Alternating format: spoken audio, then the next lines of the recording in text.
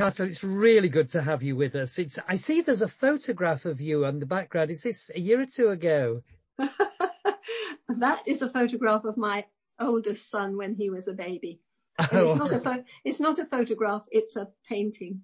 Oh, really? Oh, amazing. Yeah. Well, it's good to have you, Fiona. It really is. I want to explore a little bit about your life and, of course, your husband's life as well. But first of all, for yourself, where did you grow up? What was life like for you as you grew up? I had a lovely start to my life. I was born at the beginning of the Second World War. And I came from a place called West Kirby, which is on the Wirral, very near to Liverpool. So I was a Scouser, really. Right. And went to an ordinary little school, and from the age of 5, obviously. And then we used to have one dancing class a week as part of the curriculum. And I loved my dancing class. And after a while, the dancing teacher said to my mother that I showed promise. Oh. And my mother had been a ballroom dancing teacher in a former life. And so she got all excited about it and started to talk to the teacher to see what possibilities there were. And the upshot was that at the age of 9, I was sent 250 miles away to a boarding school in Camberley in Surrey. And it was a ballet school, and they trained in music and dance and theatre. Amazing. Well, I would imagine it's a fairly traumatic thing to go all that way away from home. I don't know, was school difficult for you, being away from mum and dad? And I absolutely loved it. It was so exciting. I was doing something totally different from all my friends, and I recognised that it was a huge privilege, and my parents had sacrificed a lot in order to be able to send me there. So I was so grateful to them, and I loved it. And your father was the local GP, wasn't he? And it was That's at the right. time of the Second World War. How did that all impact you as a family? Well, he was very involved with a lot of patients who had been involved with the war. He had served himself in the First World War, and he recognised that there were a lot of people who came from the colonies who were injured. And in those days they were called the colonies, weren't they? And sort of Australia and Canada and so on. And they were injured, and once they left hospital, they had nowhere to convalesce, and they weren't well enough and weren't able to get back home. So my mother turned our sitting room into a convalescent home. We had mattresses all round the floors, and she was wonderful with them and looked after them, even shared our ration books with them. Oh, really? But you survived. We survived, yeah.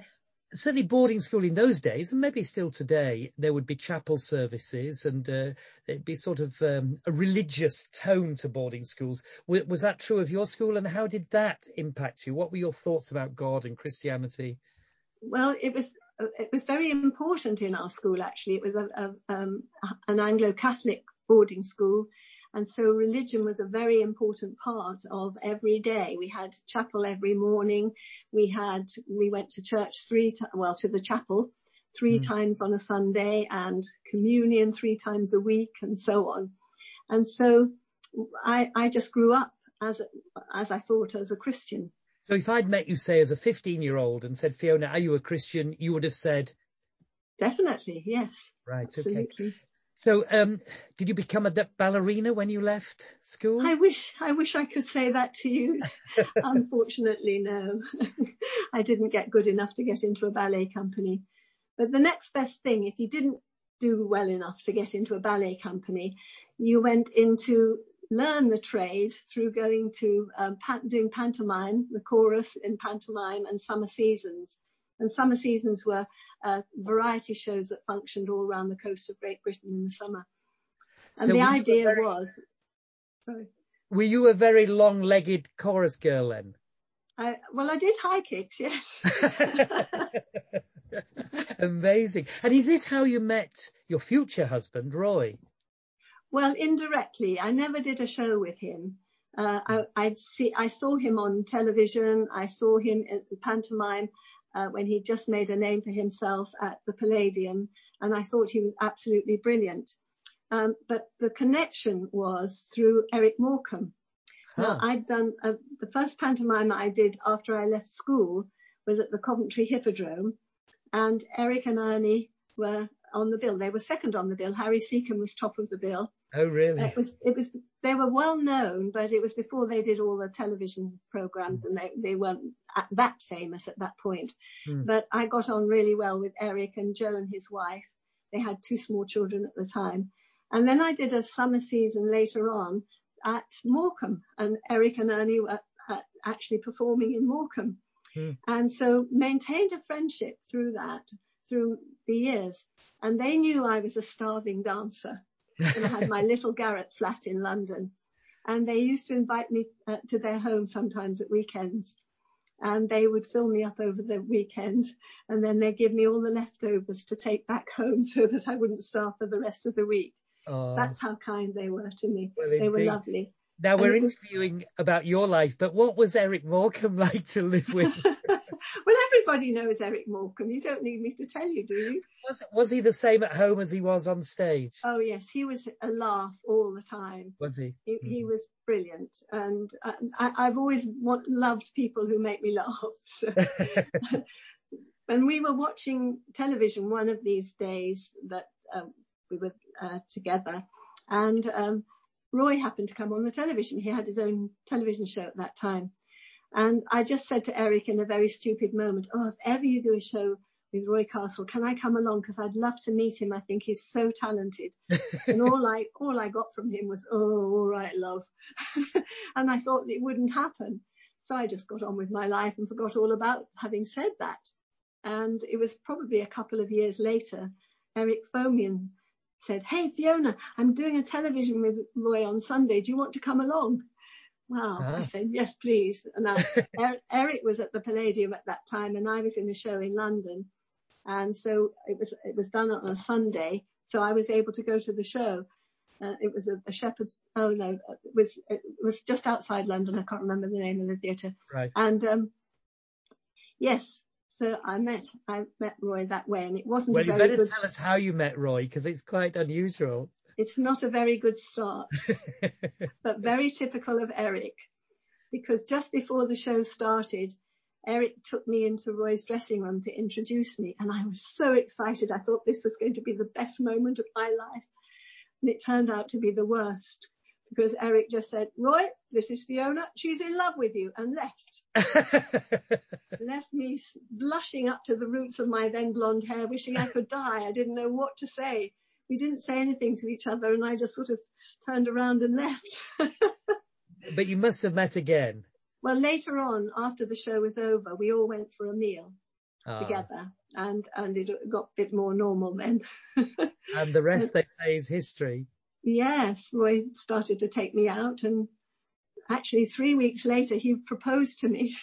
Oh, very good. But we didn't tell anybody for 6 months because we thought we ought to keep it quiet. And I'm sure you were very hesitant and said, I'm not sure. All right. You know me too well. Yeah, well, Fiona, so you married really a very popular, clean, incredibly talented superstar, didn't you? Yes, I don't know that he would ever have said he was a superstar, but he was very talented, yes. Well, he was very ordinary and down to earth, because he was a Yorkshireman, you know. A Yorkshireman, indeed, yes. But he had the programme Record Breakers, didn't he? Just tell us one or two of the unusual records he made. Oh, well, he broke 9 records. One of them was that he did 1 million taps in under 24 hours. Tap dancing. Amazing. And another one was that he parascended under all the bridges of the Thames. Yes. And then he wing walked from Gatwick to Le Bourget. And all of those were records. Amazing. And then he had to do a death slide from the top of Blackpool Tower down to the bottom, which was a third of a mile, on a piece of wire. And he said that was the most terrifying moment of his life. Really? Getting off the Blackpool Tower on a piece of rope and zooming down to the ground. But there he was doing it, singing, oh, I do like to be beside you. Amazing. So, Fiona, life really should have been absolutely hunky-dory for you, shouldn't it? You were married to this well-known man. Life was going very well for him. You had a lovely family. But really, you hit problems, didn't you? I did. I hit big problems, and I didn't know what to do about it. Now, I can't say that I suffered from clinical depression because I never had any medication. I didn't even go to the doctor about it, but I was very low in my spirit. And I think the real thing that happened to me was I had very low self-esteem. And I'd look around at other mums and other women doing the same sort of jobs that I was having to do, and I always felt that they did it far better than I did. And however hard I tried, I always felt that I came out a failure. And it just got me down. And Roy was wonderful. He tried really hard to encourage me and bring me out of this feeling. And I always came back to this feeling of failure all the time. And I just felt that life wasn't worth living. So the problem wasn't Roy at all. It wasn't that he was a difficult husband or anything. It was all yourself. It was your view of yourself. Roy was the easiest person to live with. He was a wonderful husband. He was happy if everybody around him was happy, and he always tried to make people happy. And the one person it didn't work for at that time was me. And I didn't want anything to go wrong with our marriage because I still loved him, but I just felt that I was rubbish. And I just came to the point of, I was almost suicidal. Were you a perfectionist? I was absolutely a perfectionist, which is why I felt that I was rubbish, because I never matched up to my own expectation of what that perfection should be. Did you go to church or anything like this at this time? Yes, we took the children to church. We were still involved with an Anglican church, actually, where we'd been married. And I was quite involved with it, doing all the things that women did in those days. If they were full-time mothers, you spent so much time doing charity things. But that didn't help me. And Roy said to me once, I don't know why you bother to go to church, because by the time you get the children in the car and get them ready, you're in such a foul mood, it can't possibly do you any good. And he was right. But actually, I go through the church door and put on this smile, pretending that all was well, because I didn't want to let the side down. So nobody knew how I was really feeling on the inside. Did you travel with Roy? Because he was doing things on both sides of the Atlantic, wasn't he? Were you with Roy, or were you separated a lot? I never travelled with him. We made a decision before we had children that if we had children, that I would always be at home to look after them and care for them, and he would go away when he had to and come back when he could. And I understood that, having been in show business myself. That didn't worry me. And he was away most of the time, to be honest, Did you, sorry, this is very sensitive, Fiona, but did you trust him? Because, in show business there are a lot of temptations, etc. Did you feel secure that he was faithful to you? He was always faithful to me, and I always trusted him. He went most of the places he went to, apart from when he was working in America, but when he was going abroad or when he was traveling up north to working men's clubs or anything like that, he always had his musicians with him. And so there was a group of them together, and they used to play golf, and I think that was saving grace, really. Now, your situation became desperate, didn't it? And you there was a time when you really cried out to God. Could you just, fill us in on this story, please? Yes, well, I was so low at that particular time that one morning after I'd taken the children to school, I went up to my bedroom, shut the door, got down on my knees, and I just cried out to God. And all I said was, God, if you're there, you've got to help me, and you've got to help me now, because I've had it. I cannot go on any longer. That's all I said, but I meant it. And the amazing thing was that I hadn't even got up off my knees before I made that, after I'd said that prayer. And the phone rang. And when I answered the phone, the person who was at the other end was somebody I hardly knew. And she was actually a friend of my sister's, and I probably met her a couple of times. Would never have expected her to even know my telephone number, let alone anything else. And she just said, Fiona, I don't know why I'm phoning you, but I've had you on my mind recently, and I had this sudden urge to ring you. She said, I feel as if you need to talk. I don't know what you need to talk about. Would you like to come round and have a coffee with me, and we can talk? Mm. And I suddenly realized that this was God's way of answering that desperate cry for help. Mm. And I went round to her house then and there, couldn't wait. And I dumped Benjamin, our baby, into Roy's arms and said, I'm going out. And he thought I'd gone out for good. He actually thought I'd left him for good because the tension was so difficult between us. And off I went to this woman. She only lived about a mile away. And she was a very good listener, and she heard me out. And I just poured out my problems to her, which were not great, were they? I mean, I was probably one of the most privileged people that you could imagine. And yet I was at rock bottom. And when I finished, she asked me the most challenging question anybody's ever asked me in my life. She simply said, you know, Fiona, you think you're a Christian because you go to church, but have you ever invited Jesus to come in and take over your life? Well, I said, no, I hadn't, because I didn't realize you were supposed to. I thought going to church and ticking the boxes and trying to be good and all the rest of it, that was it. And she then told me that she had suffered from depression for many years and that taking that step had totally turned her life around. So I thought, well, if it's worked for her, it could work for me. I would have tried anything at that time if I felt that it would work. And I'm so grateful to God that it was he who intervened at that moment. And so she helped me to pray. You prayed with her, did you? Yes. It was a very simple prayer. Please, God, forgive me for the mess I've made of my life up to now. I recognize the way I've tried to run my life hasn't worked. So you come in and take it over and see what you can do with the rest of it. Okay. It was as simple as that. Really? And at that moment, I didn't know what to expect. I thought it was going to mean I'd have to try even harder to be good and, you know, tick even more boxes and so on. But it was quite the opposite. It was almost like all the tension, anxiety, fear, worry that I'd had for so many years had just melted away. And in place of it came this incredible peace. I wasn't expecting it. I didn't know how it happened, but it was just Jesus in my life, changing it that moment. Wonderful. Now you had to go back and see Roy. What did you say?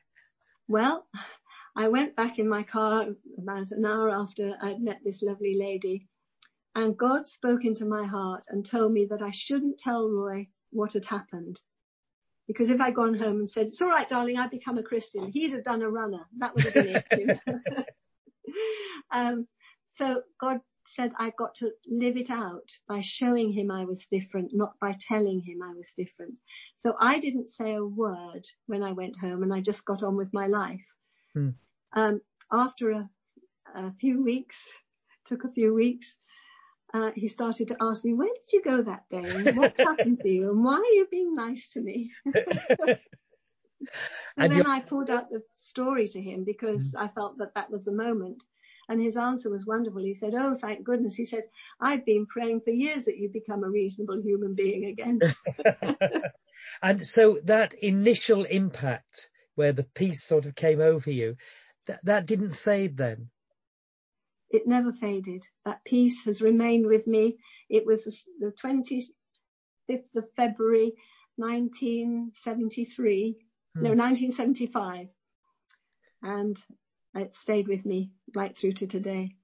Well, but that's wonderful. But Fiona, we know that faith, that new relationship you had with the Lord Jesus Christ, with God through Christ, was going to be severely tested because Roy, as we know, became ill, and everything that happened to him was sort of catalogued, wasn't it, in the media? But how did you discover the cancer, or how did he discover it? Well, it was a very strange thing because Roy had been working in Australia, and it was the very first time I'd ever been anywhere with him, but the children were sort of old enough for me to go, and he kept on saying, come on, let's go together. And I'm glad now that I actually took that time to do it.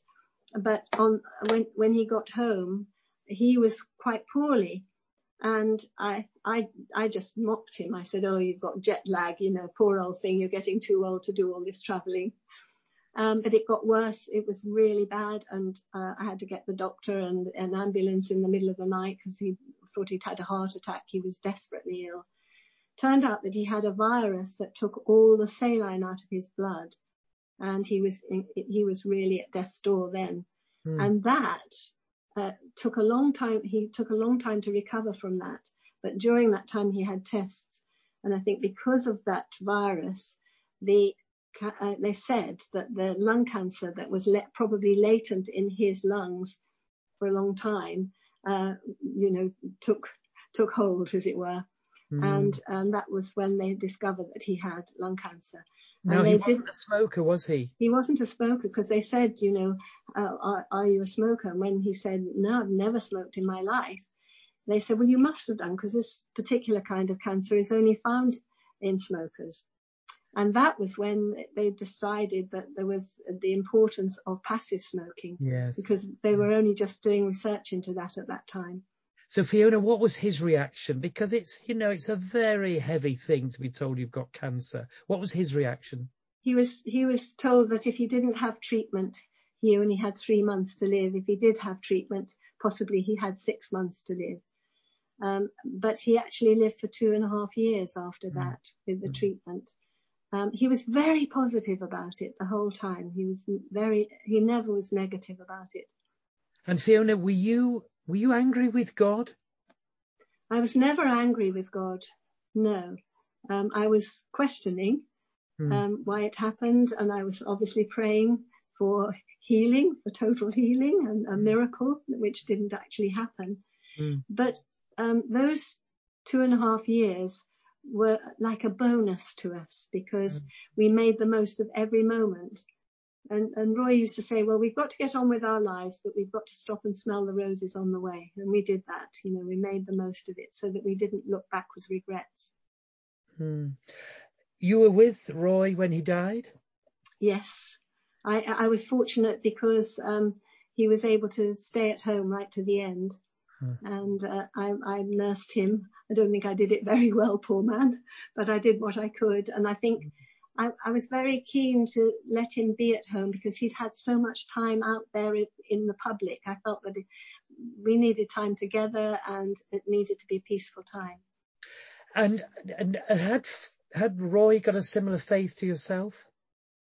Yes, he did. He had a very, very simple faith. When he saw the change in me, he said, well, I better do something about it. And he was very real about it. Mine came in one moment. It was just an amazing miracle for me. His was a gradual understanding of it. He couldn't tell you the day that it happened, but it obviously became very real, and he was so peaceful about what happened when he was ill. Of course, he's still greatly loved, isn't he, and remembered, and I suppose missed, and you must find that immensely. But actually, life for you took on it became a whole new volume, didn't it? Because after Roy's death, a sort of life of sharing what Jesus has done for you became part of your ministry, didn't it? It was quite extraordinary how that happened. I mean, I'd done quite a lot of just speaking at different churches or events, coffee mornings and things like that, telling my story. But it grew in that I was very involved, because before Roy died, he'd started to become involved with a thing called Cause for Hope, which was what eventually became the Roy Castle Lung Cancer Foundation.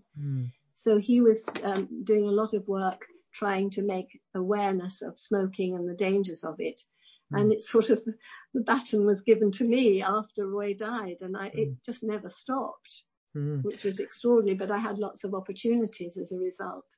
Well, one of them I found very moving, if you could recall this, Fiona. You were asked to go on a television interview in Northern Ireland very shortly after Roy's death, weren't you? Just tell us what happened then when you came back to the airport in London. That's right. Well, Roy had he'd written an autobiography during the time that he was ill. And unfortunately wasn't able to be published until 2 weeks after he died. They were really working hard to get it done in time, but it didn't happen. So that was one of the things that I had to take on, because they asked if I would go and do some interviews. And one of them was in Northern Ireland, which I did. I was absolutely terrified because it was not my scene to do that sort of thing. But anyway, as I was coming back, got to Heathrow, and you know how you go into the concourse and there are all these taxi drivers with people's names on. And right in front of me was a woman, a young woman, and she fell into her boyfriend or husband's arms, and they embraced. And I was behind them, and I just stood behind them, not completely close to them, and I sobbed. And I thought, I haven't got anybody to come and collect me from the airport, nobody to give me a hug. And I've got to get my car, go to the long-term car park and get my car out and drive home to an empty home and all the rest of it. And I suddenly realized at that moment that those tears were tears of self-pity. And I thought, well, that is the sort of beginning of depression. I didn't want to go down that road at all. And I recognized the difference that moment between tears of grief and tears of self-pity. So from that moment onwards, I wouldn't allow myself tears of self-pity. And I stood behind this couple saying, stupid woman, pull yourself together. You've had 31 wonderful years with a lovely husband. Now get back to that car and go home and stop complaining. But it was a wonderful lesson at that moment.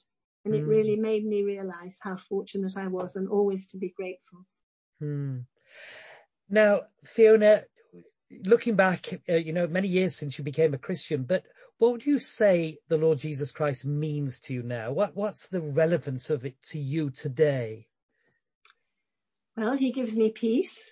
As I said, has never left me. He gives me a purpose. And I know that he's in control of my life, and I want him to be that way. I want him to lead me on. And every day I ask him where I should be and what I should be doing. And if there was something that I was ignoring or not doing, that he would show me what to do. So even in difficult circumstances, I just know that if he's in control, I don't need to be afraid. And that has got me through. And I just long to tell other people who might be going through similar situations that he's the only answer, isn't he? To give people peace. And one day you and I, we're all going to die. When you die, would you be certain of going to heaven? I trust the Lord for whatever happens. And that's what the Bible says. And it's not because I'm good enough. That was the lovely thing to know, that it's by his grace that we're saved. It's not because I've ticked the boxes or I'm good enough or I've done everything right in my life. No, I haven't. I'm a sinner saved by the grace of God through Jesus, and he's paid the price for me. And I feel that that's worth it, eternity. Absolutely. I can't wait. Well, you can't wait. When you say he paid the price, so when he died, your sin, my sin, the sin of the world was laid on Jesus, wasn't it? And that's right, yes. It's a difficult one to understand, but I trust God because he changed my life. If he hadn't changed my life, I would be telling a story that just try to be good and you'll be all right. No, it's not like that. It's a life. It's new life in him. Have you ever regretted becoming a Christian? Not 1 minute of any one day in all the years since I became a Christian. I've only ever been thankful.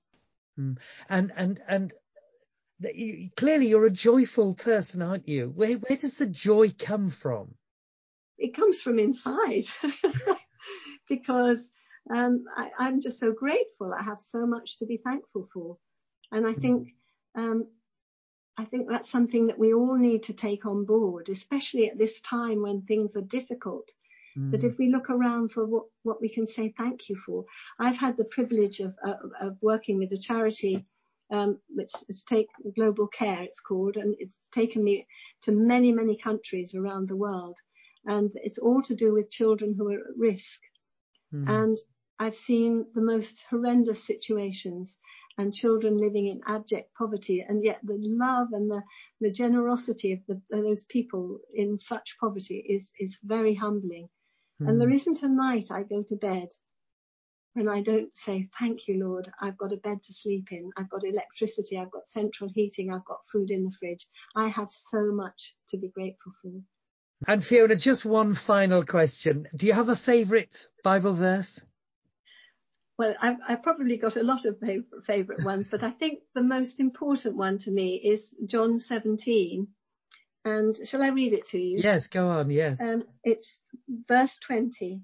And it's Jesus, they sometimes call it the high priestly prayer, don't they? Because he's praying to his Father. I'm praying not only for these disciples, but also for all who will ever believe in me because of their testimony. My prayer for all of them is that they will be one, just as you and I are one, Father. That just as you are in me and I am in you, so they will be in us, and the world will believe you sent me. And I felt so excited when I first read that verse, because I realized that Jesus was praying for us, for me, for you. And because of the faithfulness of the disciples at that time, they shared the gospel. That's the only reason that we know it today, isn't it? And so I feel that's my mission, to carry on, to hand it to the next generation. Fiona, thank you very, very much. So helpful and lovely to have you with us. And hopefully we'll see you in a few minutes' time. Thank you. God bless you, Fiona. Thank you.